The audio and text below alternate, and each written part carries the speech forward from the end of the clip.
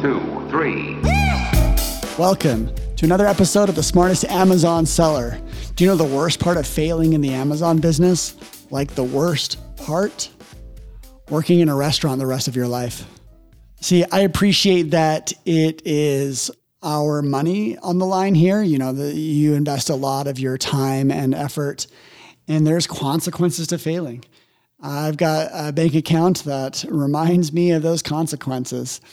So I'm not quite sure why I didn't cover this topic earlier. This could be a multi-part. We'll see. But if there's one thing that we do really well, it's actually our distribution. We have grown from, 3 people in distribution to 10, 25, 50, 100, 130 at our peak. And, there's a lot of learning curves that you realize along the way. And one that I found, I've heard this confirmed with other people, is that once you get more than about 20 people in a warehouse situation, you kind of have to start cramping down on rules, because people will take advantage of, if you have like just a believing, friendly environment. That's the kind of where like things can kind of flip and people will take advantage of that situation. And, but we crossed that, with, some difficulty, but we haven't, had fewer than, 25 people in distribution for several years now. But here's why I say, we know it really well. There's no one in the country that is responsible for more unique products getting into Amazon than us, than BuyBoxer. We have the largest selection of products in FBA currently. We've had wheelbarrows. We've had bacon-flavored toothpicks. We have all sorts of trinkets and gadgets. We have life-saving devices featured on Shark Tank. We've seen about just about anything. If you're a wholesaler, you don't have to look too hard to find us. While you may find us competitive, we get our butts kicked plenty.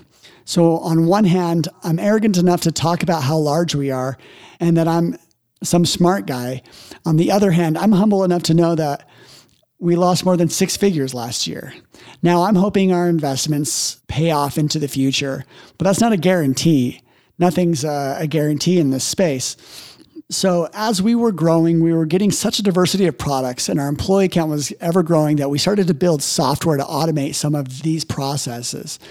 I actually didn't even know that the biggest problem that our employees had was they get products coming through the door and they didn't know what ASIN to put it under. The search features that they had to use on Seller Central just weren't sufficient. And so that was actually the first thing that I did, was just build that, that search, and it saved a lot of time.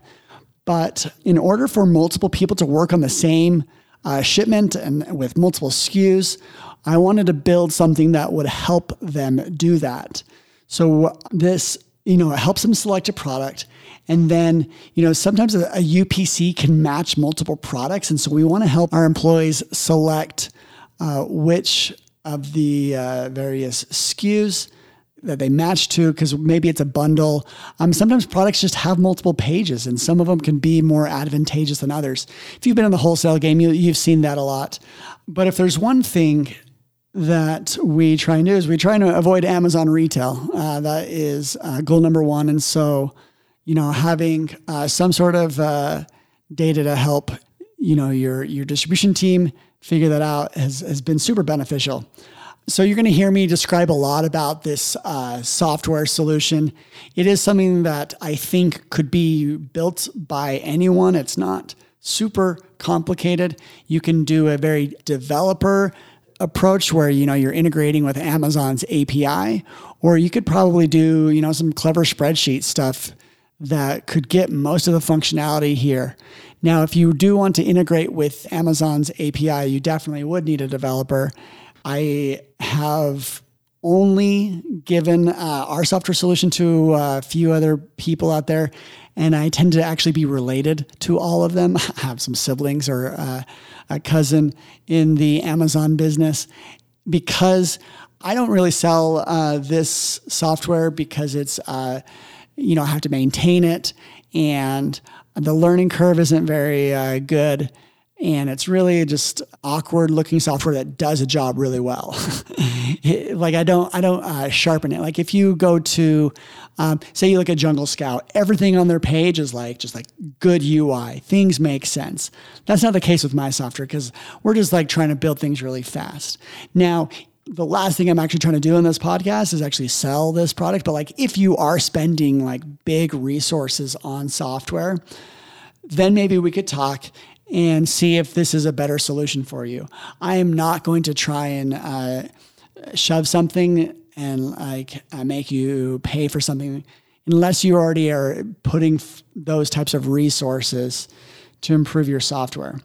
That said, I'm going to tell more about like if you want to design, your distribution processes, just some things that we have done, just a bunch more tidbits that I can rattle through. I actually did create a video on my Instagram about our distribution. This video is half to be informative, half just having fun. And you can see the layout of our prepping stations and, we got a conveyor belt.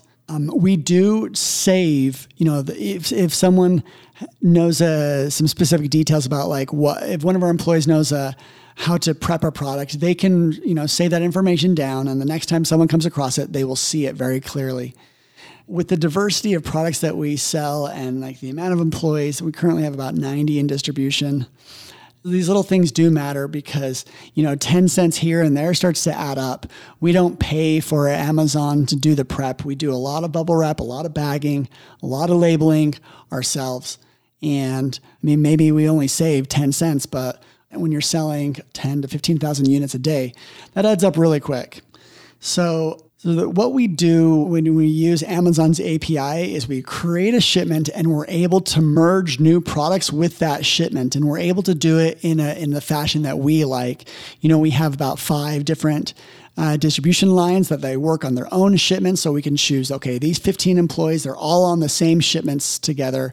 They're always combining their boxes, but they don't have to touch the stuff that, say, someone in a different building gets to do. So we kind of get to work in parallel.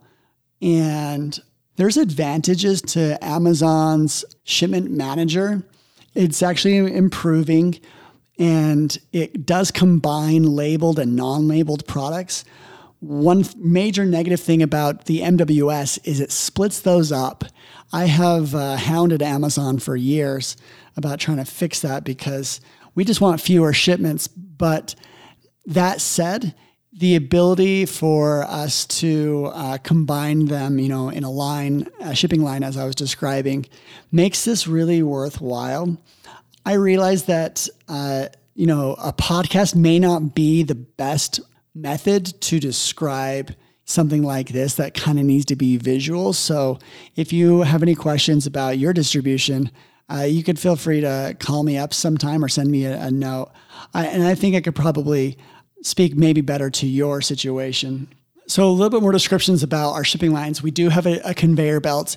Say a person can get any random box of products, and there's a scanner there. They have tape, boxing tape, and all the labels that they can need. There's maybe 10 different types of labels out there. So they have everything they need at their desk. When they process it through our software, they're able to just push it down the conveyor belt, and the person at the very end receives it and actually puts that product in a receiving box, and they're the ones that are in charge of the box contents and ultimately putting that box to the correct shipment. So that's a little bit of description of our flow. As the product comes in, our shipping and receiving, they will deliver a pallet, and people can receive a random box of who knows what. And they determine right there, what prep is required, are there expiration dates, and they have the printers at their disposal. They have those FNSKU label printers. And then if you are receiving the boxes, you will have a larger printer that can do the box content. We do box content with the 2D barcodes. There's certainly other ways, but that's one that we've found to be to our advantage. So really, it's just like our scale and diversity of products that forces us to do it this way. if I was a 2-man operation, a 1-man operation, maybe even a 5-man operation, I would do Seller Central all day. And I've thought about, trying to like revert it, but we're kind of stuck in this so much so that, the few times that our shipping has been down of no fault of our own because the API is broken. It's happened a few times. It sucks so much. Like for our flow, Amazon's shipment manager is so inferior for our method that like we just don't even do anything rather than try and push shipments through Seller Central. We're that reliant on the API. I could really dive into some of these even more. If you have any specifics, let me know. But here's the one really strategical business decision that we have made around this is the more that we have shipped and the more that we've been selling, there's one type of inventory that we just really steer clear of. And that's seasonal oversize. We can do seasonal products, love it. We can do oversized products. But seasonal oversize just has like the headaches of both of them that if things go bad, they go way bad. Seems like I have like one horror story every year where we probably lose, $20,000 to $40,000 because of, fees or unselling inventory. I'm a big fan of evergreens. It's great if something sells really well for Christmas, but if it doesn't sell in January, then I'm much less interested. I'm fine with a slower season, but there's products that have like a no season, like snowshoes. No one's buying in the summer, like no one is. That's not as fun. Whereas like toys, if it's a good toy, it'll actually sell year round. Some toys do really well in the summer as well. So those are some things that I would consider when you're thinking about distribution and your product mix. Find what works for you and just like double down on that. Get a return on your labor. Do an ROI analysis on, how you get products through. The stuff that we end up prepping with, bubble wrap and bagging, we actually require it to have a higher gross margin percent before we would bring in products like that. So sometimes like our products that we have to do prep work on are our most profitable products because we ensure that they meet that criteria. Whereas like small and, non-prep stuff, like we don't need to make as much money because we could just like fly through that stuff. You could get through hundreds of those units. One thing I tell our employees, if there's a product that's like particularly challenging, you should really analyze it on the spot and figure out if you want to keep bringing that product in. I told you about wheelbarrows. We've had worse stuff than that. Some really awkward desks that, that are like 6-7 feet long. So yeah, have a view of my Instagram video, comment on it, tell me what you liked or what you would like to see, because I'm actually headed out to Indiana. That's where our warehouse is. If I get enough comments, then I could maybe highlight some of that. That's it for today's episode. Thank you for listening, and I hope that your Amazon selling empire is growing and that you are going to be the smartest guys out there. All right, thank you. See ya. 1, 2, 3.